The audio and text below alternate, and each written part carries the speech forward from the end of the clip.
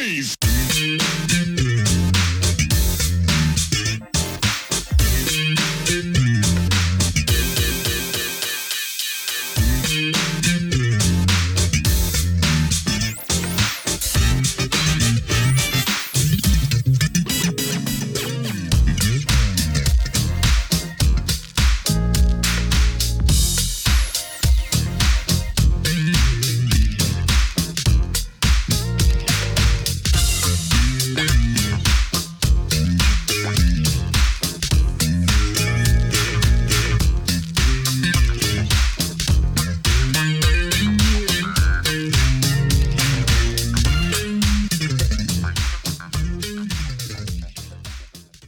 Hello and welcome to another edition of Truth and Rhythm.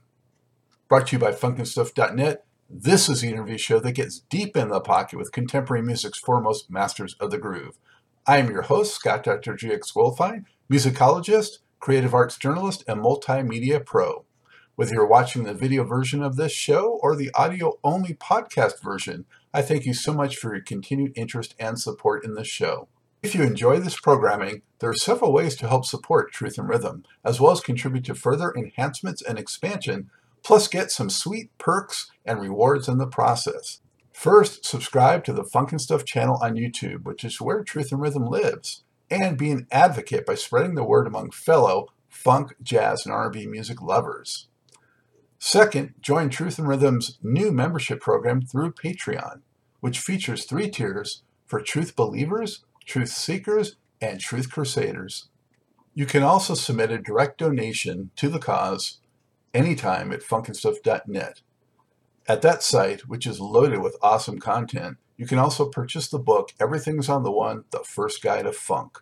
Shop for official Truth and Rhythm and Funk and Stuff merchandise, and use the Amazon links for all of your online purchases, which allocates a percentage to this show. Sponsorship opportunities are available as well. Contact me directly at scottg@funknstuff.net. For those of you who go the extra step in supporting the show, you have my heartfelt gratitude for allowing us to continue to shine the light on those special artists whose quest is to find truth in rhythm. I'm delighted to welcome to the Truth and Rhythm Mothership guitarist, singer, composer, and producer Clarence Chet Willis. He of one of the greatest funk soul bands of all time, the mighty Ohio Players. Beginning in 1975, he became a mainstay with the group, trading guitar licks with the legendary Leroy Sugarfoot Bonner, and joining keyboardist Billy Beck and drummer James Diamond Williams, both of whom have been on Truth and Rhythm as guests on backing vocals. And of course, they had the amazing hits, so many of them, but Skin Tight, Fire, Fob, Sweet Sticky Thing, Hoochie Coo, and on and on. Willis, Beck, and Williams later formed the spin-off band called Shadow, and all of them have more recently been performing as today's version of the Ohio Players. Chet, so good to see you. How are you? I'm fine, Scott. How are you, man? I'm doing well. That's good, yeah. During these particular times, it's good to hear somebody say they're doing well, you know. Yeah, it is good. So I don't think I could be better. If I could be better, you know, it's beyond my imagination right now, but I'll take it. So where are you coming to us from today, Chet? I'm coming to you from Buford, Georgia, which is just north of Atlanta. Yeah, and actually, I just moved. My wife and I, we just moved here to Buford on January 1st. Actually, December 31st, and I woke up January 1st here in our new house. So, yeah, coming from Georgia.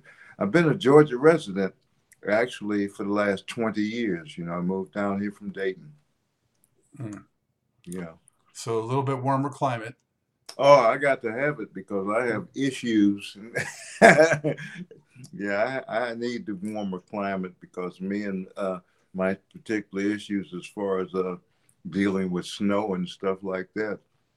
If I never shovel snow again in my life, that'll be too soon, you know. That's what I hear folks say. I, of course, grew up in Los Angeles, so now that I'm in Charlotte, just up the road from you a little bit, Yeah. Seeing some snow now and then is a thrill for me. So, Oh, yeah. It's funny when we moved down here in 2000. I think we brought the snow with us because they had a snowstorm. We moved to Georgia in January of 2000, and it was snowing in Dayton at the particular time. We got down here a few days later. They had to shut the city down because of snow. And we were like, wow, we'd never seen a situation where they shut the city down. Being in Dayton, Ohio, snow's just irregular, you know. But I love it. I love this, this climate. well, it's like in Los Angeles, just a little bit of rain throws them all into a tizzy. Yeah, So, it's all what you're yeah, accustomed to. yeah, yeah. Uh, Uh, so those, who have watched the show certainly know what a huge Ohio players fan I am, going all the way back, to as early as I could get into it, given, when I grew up. But from, skin tight on forward and then moving back to the history. And, it's such a thrill to have you on and to talk Ohio players history. So thank you. well, thank you for having me, man. Thank you. I appreciate it. There's some things about Ohio players' history that there's a few chapters that they may say, oh, looks like we skipped over those chapters, but they exist, you know. There's some things that exist that haven't been written. So maybe some of those I can expose today. We'll give it a try. We'll give it a try. Yeah, yeah. So, Chet, for you personally, though, are you from Dayton originally, and how did you Yes, first I get am. in? Yes, I'm from Dayton, Ohio. And, Now, I wasn't born there, but I was raised there because I was born in Louisiana. But 6 months after I was born, they tell me my parents moved to Dayton, Ohio, and so I spent the rest of my life there up until 20 years ago. You know. and how and when did you first get into music, and was it originally guitar? Yes, it was originally guitar, Scott. I got into music at a very young age. There's I tell people this story that there used to be a TV show that came on years ago when we were kids in the 50s and 60s called the Mickey Mouse Club. Hmm. And they had merchandising back then. They had the caps and what have you, but they also sold something called a little Mickey Mouse guitar. And my parents bought me one of those when I was about 7 years old. And I promptly tore it up. But then I didn't tear it up to the point where I couldn't actually, my bad, actually deal with it anymore. What I did was learn how to take some rubber bands and put them on this guitar and actually tune them. There's two rubber bands that I put on this guitar, this little Mickey Mouse guitar, and I learned how to play uh, the blues on two strings as a kid. So I started playing guitar, early in life. I'd say 7 or 8 years old. I was hooked. I think I came to this world wanting to be in music. So yeah, I was hooked. So, and they say as a derogatory term, a Mickey Mouse guitar. That's that the case for you? It worked for me, man. You know, you hear that term. Where'd you get that Mickey Mouse guitar? Well, yeah, I had one. I wish I had it right now because it would probably be worth something. Yeah. Yep, it probably would. But that's how I got started in this. So when did you get, your first, true guitar and really start getting deep off into it? You know, there was a friend of my dad's who noticed that he said, he used to tell my dad, he said, that little guy he's pretty good on that Mickey Mouse guitar there, that thing. And so this friend of my dad happened to have an acoustic harmony guitar, beautiful harmony guitar, and he let me have it. And the guitar was so big until you know how the hump is in the guitar and what have you. I couldn't I couldn't. I had to play the guitar up near the front of the round on the body because I wasn't big enough to actually hold the entire guitar, you know. And I learned how that was my first actual real guitar that I ever had. And I was probably about 8 or 9 years old at that particular time, you know. But that started from that particular point on, you know. Went from that acoustic guitar to getting electric guitars, you know, and my folks did the best that they could as far as, you know, helping me along and nurturing my situation as far as me being interested in music and any and everything that they could do, you know, to help my situation as far as guitars and little amps and things like that. They got for me. Yeah. And I was fortunate enough to have friends who, you know, who were actually friends of my dad and what have you, who had musical instruments like guitars and other things. They gave me these things, you know. There's a guy by the name of Stephen Shockley who plays guitar for Lakeside. You know, he says that he saw me playing a white Fender Stratocaster, and that did it for him. You know, it made him want to play guitar. You know, and he said, but he wanted his mom to get him a guitar like the one that I had. And he said that when she saw how much it cost, he said, well, we won't get that. But little did everybody know that I didn't buy that white Stratocaster that I had. It was given to me, you know. So I was fortunate, you know. Mm-hmm. Yeah. Well, you know, of course, someone who also made that famous was Jimi Hendrix, and I wore this. That's right. I don't know if you can That's see, right. I wore this for you today. Okay. Unfortunately, I don't have an Ohio Players hoodie, so I tried to come close, but You work. It works. It works. Okay. Yeah. so Yeah. It absolutely works, man. who are some of your heroes early on? Well, it just so happens that you have on a garment there that has one of my heroes on it: Jimi Hendrix, Wes Montgomery, Carlos Santana, people like that. You know.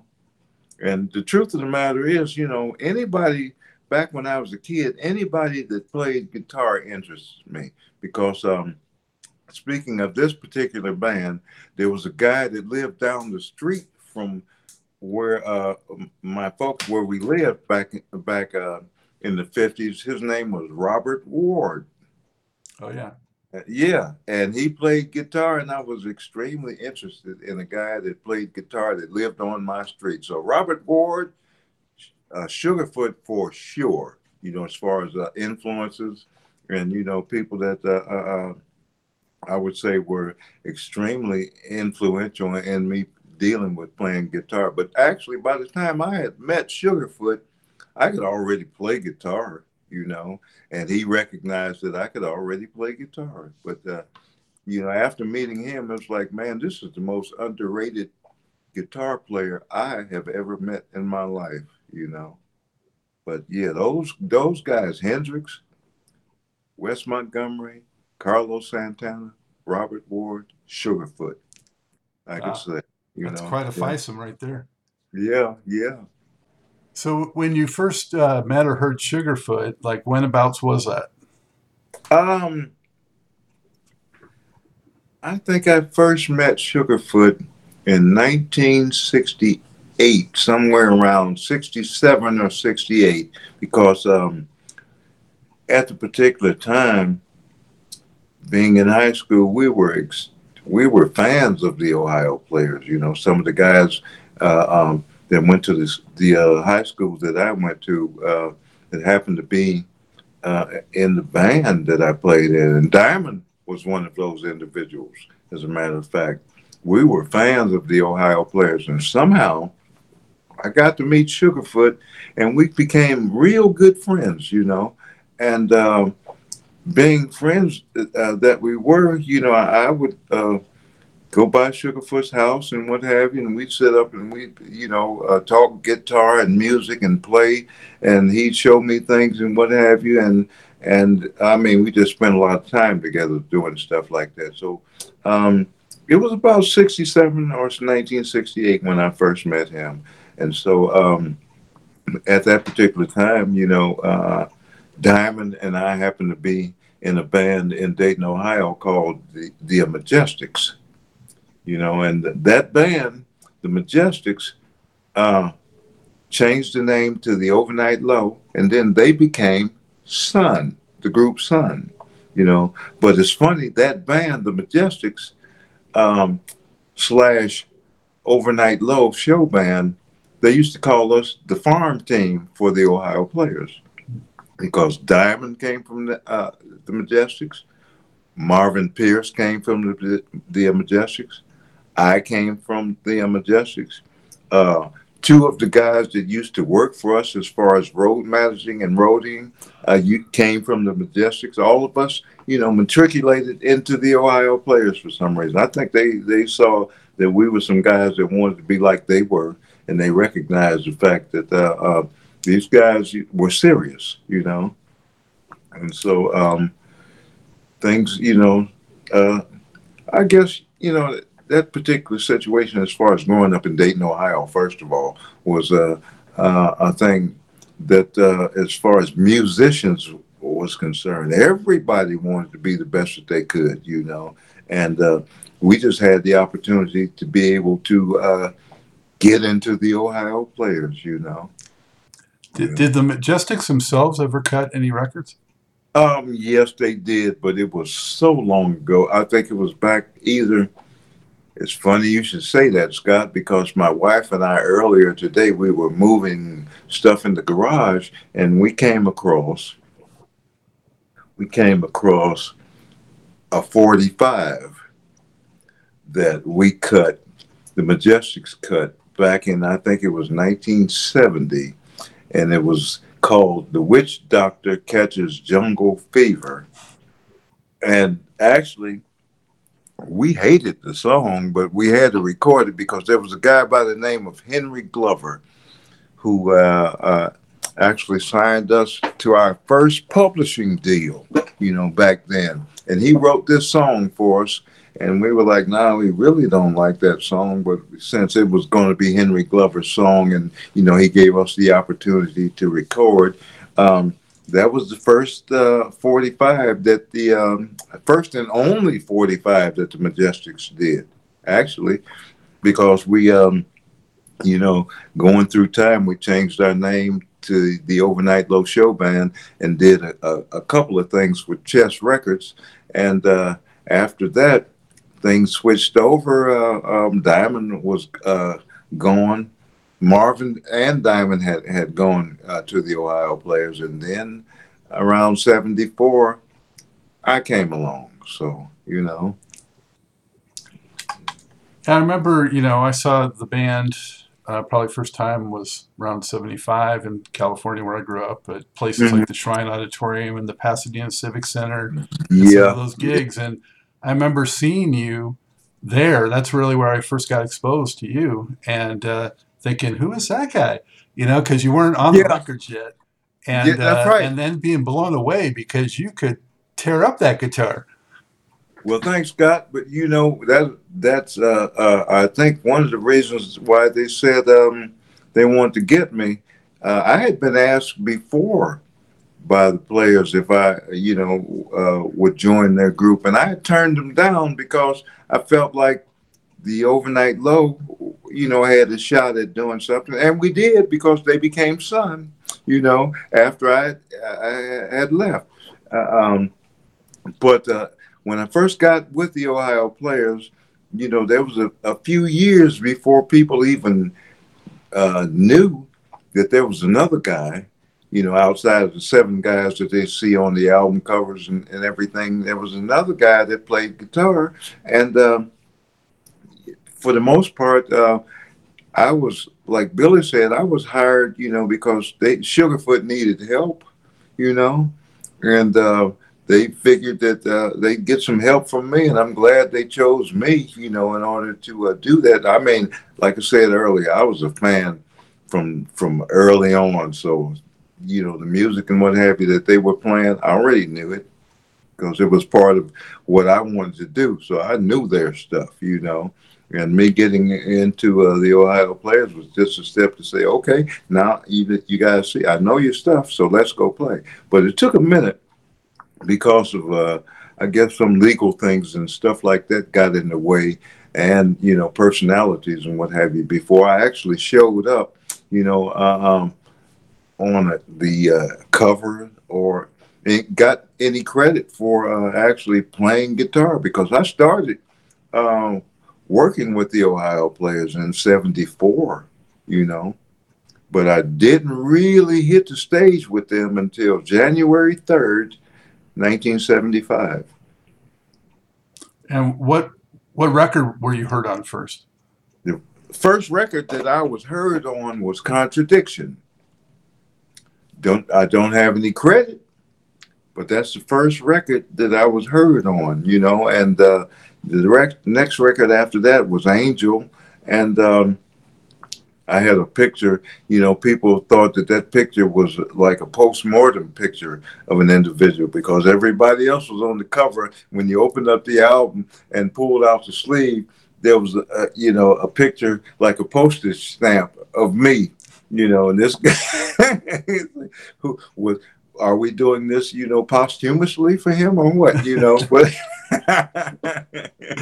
I remember seeing you on Mr. Mean, I think it was, and saying, yeah, "Well, I guess they made him official." yeah, yeah. Actually, on that particular album cover, our percussionist, Robert Kumba Jones, he made it on that album cover too. Yeah. Both of us got with the Ohio Players actually to start performing in '75. Yeah. Yeah, I mean, I remember I was always a Sugarfoot fan, but then when I Oh man. saw the show and you were up there too, I had to really ask. I said, I don't know, he might be as good as Sugarfoot. I mean, they gave you some nice spotlights though in the show. Yeah, they did. And I'm grateful. Because one of the things that they did recognize when they hired me was the fact that the band that I came from, the Overnight Low, I was basically the main lead singer for that particular group. Even though I never considered myself to be a singer, I always considered myself to be a musician. And I was the guitar player for years since 1964. So as far as getting with the Ohio Players and doing the kind of music that they did, I was already into that. I mean, I think it was because of the fact that Dayton, being the kind of place that it was, it's a Peyton place, so to speak. And if you heard somebody doing something anywhere in Dayton, Ohio, and it sounded like, man, I've never heard that before. Maybe we should jump on that and try to do it ourselves, and those are the kinds of things that we did. Actually, all the way to the point of even being in the Ohio Players, because those were some innovative guys. I already knew what Diamond was about because we go back to 1967. Yeah, I What already knew. Yeah. what was the first show that you played with them, and what was that experience like? Chef, I think the first show was a show that I believe we did it. This show, it was either in, I'm trying to think. I know Rick James was on the show. I do know that. And I do know it was January 3rd because one of my best friends, Harry McLeod, that's his birthday. And he was working as one of the roadies in the band at the particular time also. I think that show was either in St. Louis or Louisville, Kentucky. Since it was 40, 50 years ago, it's kind of vague in my memory, but I think it was then. And I do recall Rick James being on that particular show. Yeah. It was a great show, the first time for me, playing in a situation where there was like thousands of people there, you know, because we played the overnight low. We played, you know, in some places where they were like some huge crowds, but you know, at this particular time, because the band was as hot as they were, and you know, Rick James was hot too. So you know, we were at some coliseum or some arena where I mean, just thousands of people, and you know, when you walk out of the dressing room into a big arena and the lights go up and you look and see as far as you can see, there's people. It can be intimidating, but I actually loved it, you know, because I just love playing music, man. You know. What what was it like, kind of coming into that? Because you know you had the seven guys that were, you know, this tight kind of group, and at least musically, and that chemistry. How did you kind of navigate your way into that mix? Um, as far as me dealing with what we did on a personal and let's call it a chemical level, me, let's see, Diamond, Billy Beck, Sugarfoot. I had more of a personal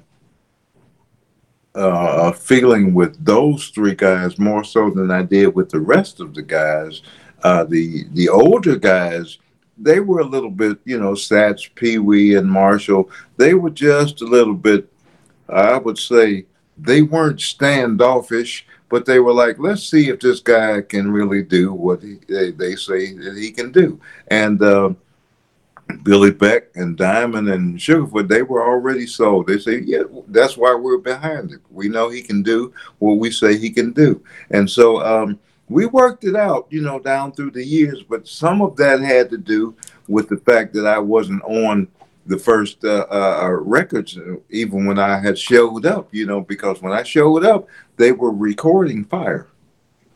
They had done Skin Tight, you know, and that next record was going to be Fire. And the truth of the matter is some of the things that the band was doing at the particular time, as far as you know, just rehearsing and you know, sitting around practicing and stuff like that. You know, I was involved in some of that. You know, I was involved in things. You know, as far as working in the studio long before I showed up on an album cover.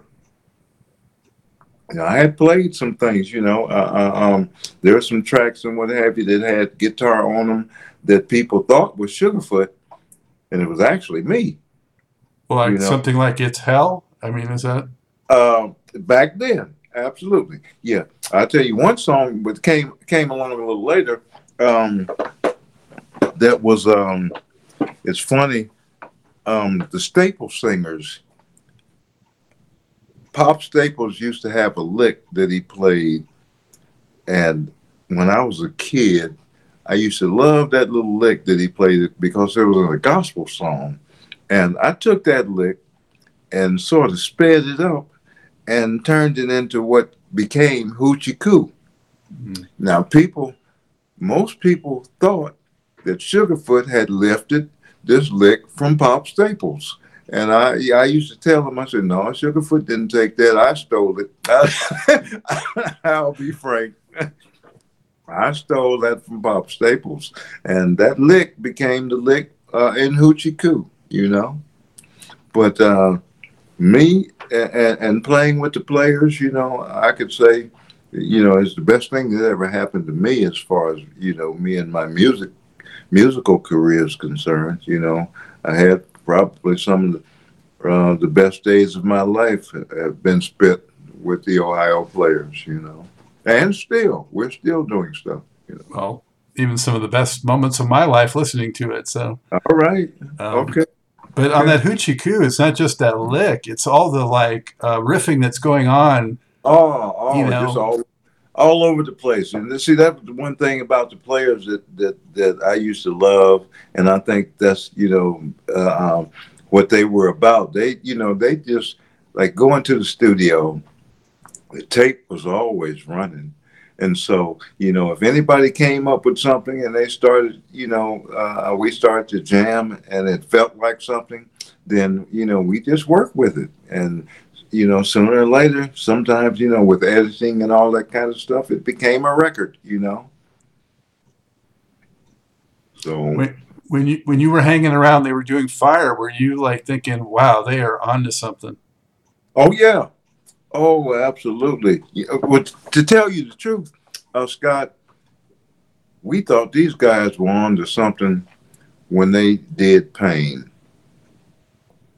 When they did Pain, the rest of the city was like, "Oh, the players have done something now." But the truth of the matter is I was aware of the Ohio players back when they were working behind Wilson Pickett.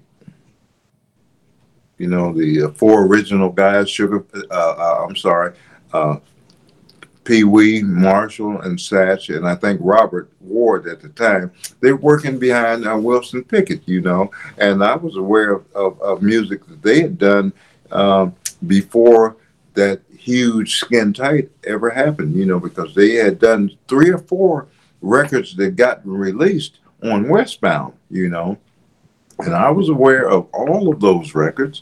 And the groups that I played in, on occasion we would play a couple of those songs, that the players had done.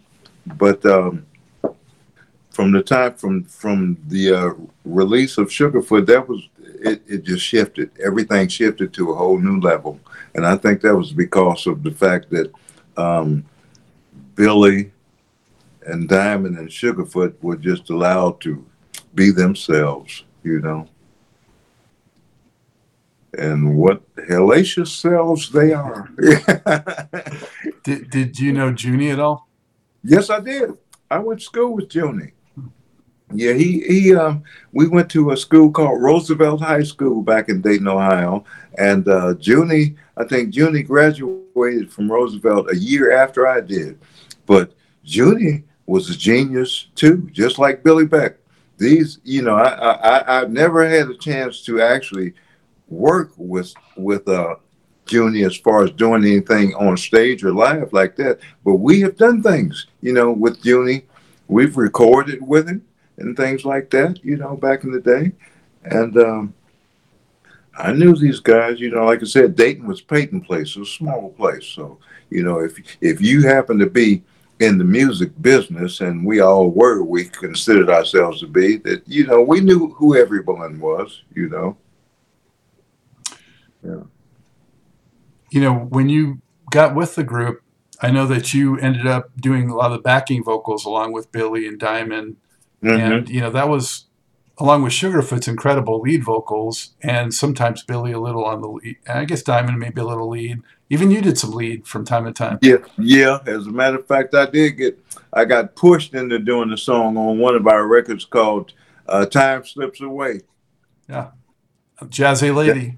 Yeah. that was a situation where I wasn't expecting. Sat said, "Go out there and sing," and I was like, "Well, I haven't written the lyric or anything. Go out there and sing."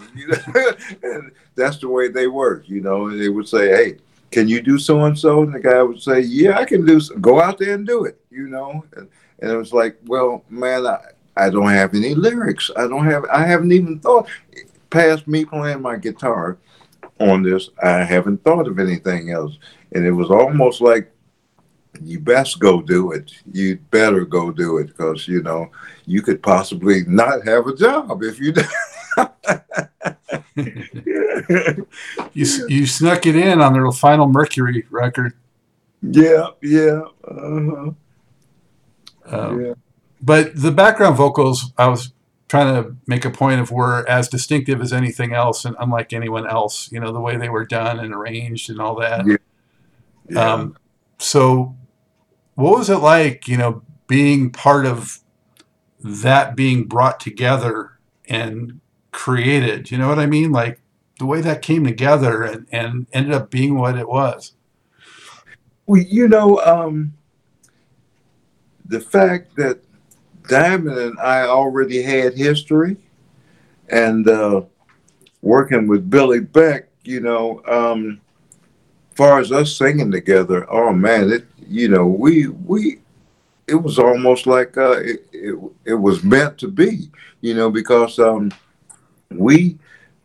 It's funny. At the particular time, I could sing a Barry White bass and almost a Mariah Carey soprano. So I had a range, but like I said, I never considered myself to be a singer, but I had a range, and I could hear well enough to know when I was in and out of key, and so could Beck and Diamond and Sugarfoot, and there was never a time where they were saying like, Chet, you're not in key, you're not saying, we were always, we always happened to be able to hit right what it was that we wanted to do.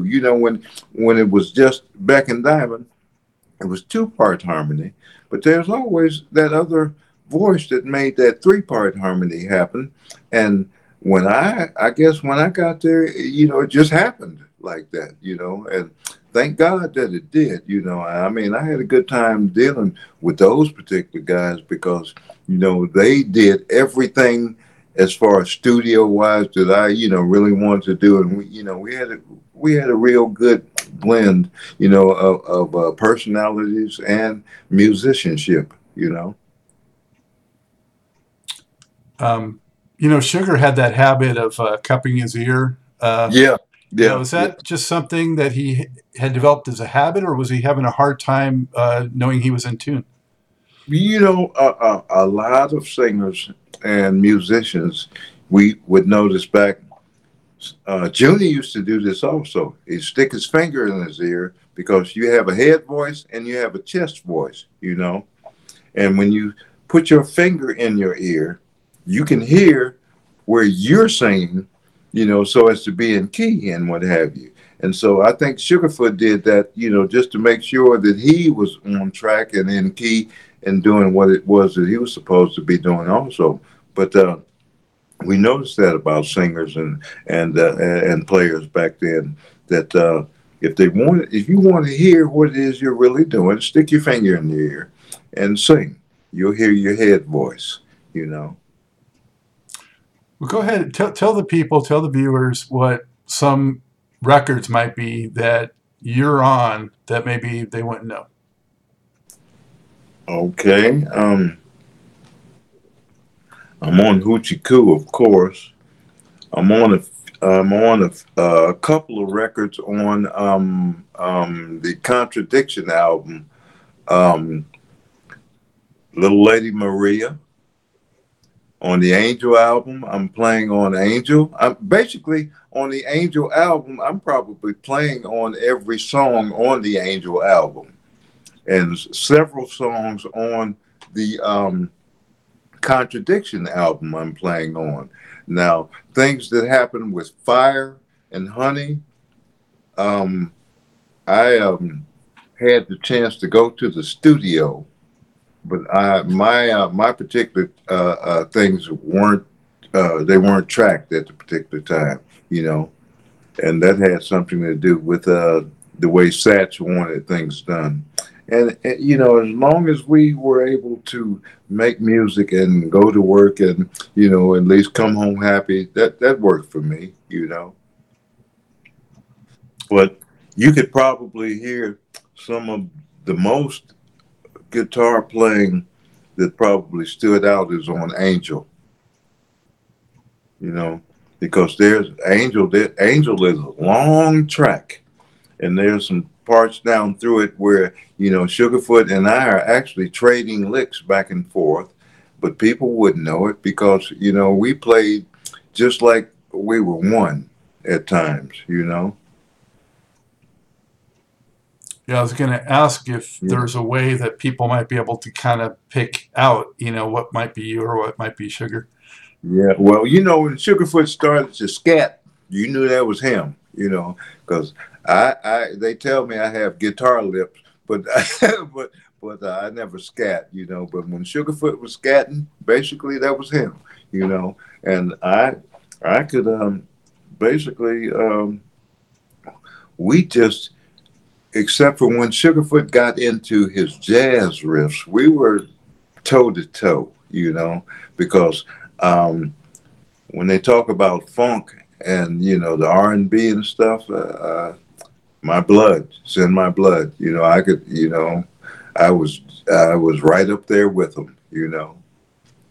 Are you playing the rhythm part on like Soul Merry-Go-Round, or is that? Yeah, yeah, hmm Mhm. yeah, absolutely. You know, and all of those things, man. They're just uh, a great time. I think the '70s was a great time to be alive playing music. Shucks, a great time to be alive listening to music. And I'm so fortunate that that particular time in my life led me into that. Do you have a show, one or two shows, or memories from touring with the Ohio Players in the '70s that stands out that like you'll never forget for whatever reason you could share? I can tell. There's a few, and they rush into your mind as I try to recall them. I can recall playing at Medem over in Cannes, France, and the first time I'd ever seen Sha Na Na before, and I mean there was everybody who was anybody at that particular time in the world at Medem, at the Medem Festival, and playing that particular show was one that stands out in my mind because there were so many top notch, number one, entertainers that happened to be at that festival at that time. Another one was the rock concerts, Don Kirshner's, Hmm. and the Midnight Special, stuff like that. We used to do. I know. Um, I think early on when I got with the Ohio Players, early on we did the full, I think, Midnight Special or Don Kirshner's rock concert. We did it at the Chicago University. I forget, it was up in Chicago at one of the universities. I don't know if it was Northwestern or something, but we did the entire hour and a half that night, and it was a blast. I mean, it was an absolute blast. Um, for one, being on TV, because there's a few times that we've been on TV, but this was like you got the whole thing tonight. So that was great. That was one I could remember. I can tell you recently there was a show that I can remember that really felt good. I mean, this was like maybe 2 years ago. As I don't know if you can see behind me on the wall, there's a poster. Let's see. And you see Yeah, that poster back there? We were, August 20. Yeah. yeah, we were at the Hollywood Bowl, and man, that show. I mean, it was a sold out show. Actually, we weren't headlining or anything because I believe it was a jazz show that we were on, but that particular night we took that show, and it was great because you're looking in the Hollywood Bowl, and we're doing I Want to Be Free, and it seems like everybody in the place had their lighter lit up, so it was just a sea of lights. And it was like, man, this is great. I've died and gone to music heaven. Yeah, and that's a great venue too. Just that Yeah. whole Oh man, environment. we've done it a couple times. Yeah. And strange enough, it's been here within the last several years that we've done the Hollywood Bowl. Yeah. Chet, what can you tell us about a few of these guys, like a Sugar or a Diamond? Um, what is so special about their talent, their gift that they've had? Um, Sugarfoot, like I said, he was the most, in my mind, he was the most underrated guitar player that ever lived. And most people didn't know, for as much as they knew about Sugarfoot's playing, and They didn't know that Sugarfoot was as good as he was, really, because he could play some jazz guitar that was out this world. As a matter of fact, when I first met Sugarfoot, he taught me how to use my baby finger a little bit more, because I was a guitar player that I was definitely R&B and funk, and so I'm playing the guitar, and I played my guitar like it was I beat my guitar up, and Sugarfoot used to tell me, he said, man, use that little finger of yours is going to expand what it is that you're doing, so try to do that more. And I did, learned a lot. Like I said, once again, one of the greatest guitar players that never got his due, as far as I'm concerned. Billy Beck is just straight up genius. He was, I mean, he's classically trained and all of that stuff, but he's just a genius. I never met a keyboard player, and I played with a lot of keyboard players, but I never met a keyboard player that inspired you. I mean, when Billy Beck plays with you, it's almost as if you want to be better because he's so good. And Diamond, like Diamond, and we go back a long ways. I've always known that Diamond was good. He's one of those drummers. He's an ambidextrous guy. I said, man, how can you do all these things, hands, feet, and sing? How can you do that? He's a man. It just comes out. And great guy. Great guy. I mean, Diamond and Beck and I, we formed that conglomeration that we called Shadow there for 3 albums. Good time too. These guys are some of the best guys as far as musicians that I know, and we've got some extremely talented guys that are playing with us right now. But Diamond and Beck, they're my guys. They're my guys. I have to mention for viewers to check out those Shadow records, especially 2 tracks that are just favorites of mine. The really funky ones, of course, were Shadow in the Streets and Sinister Way.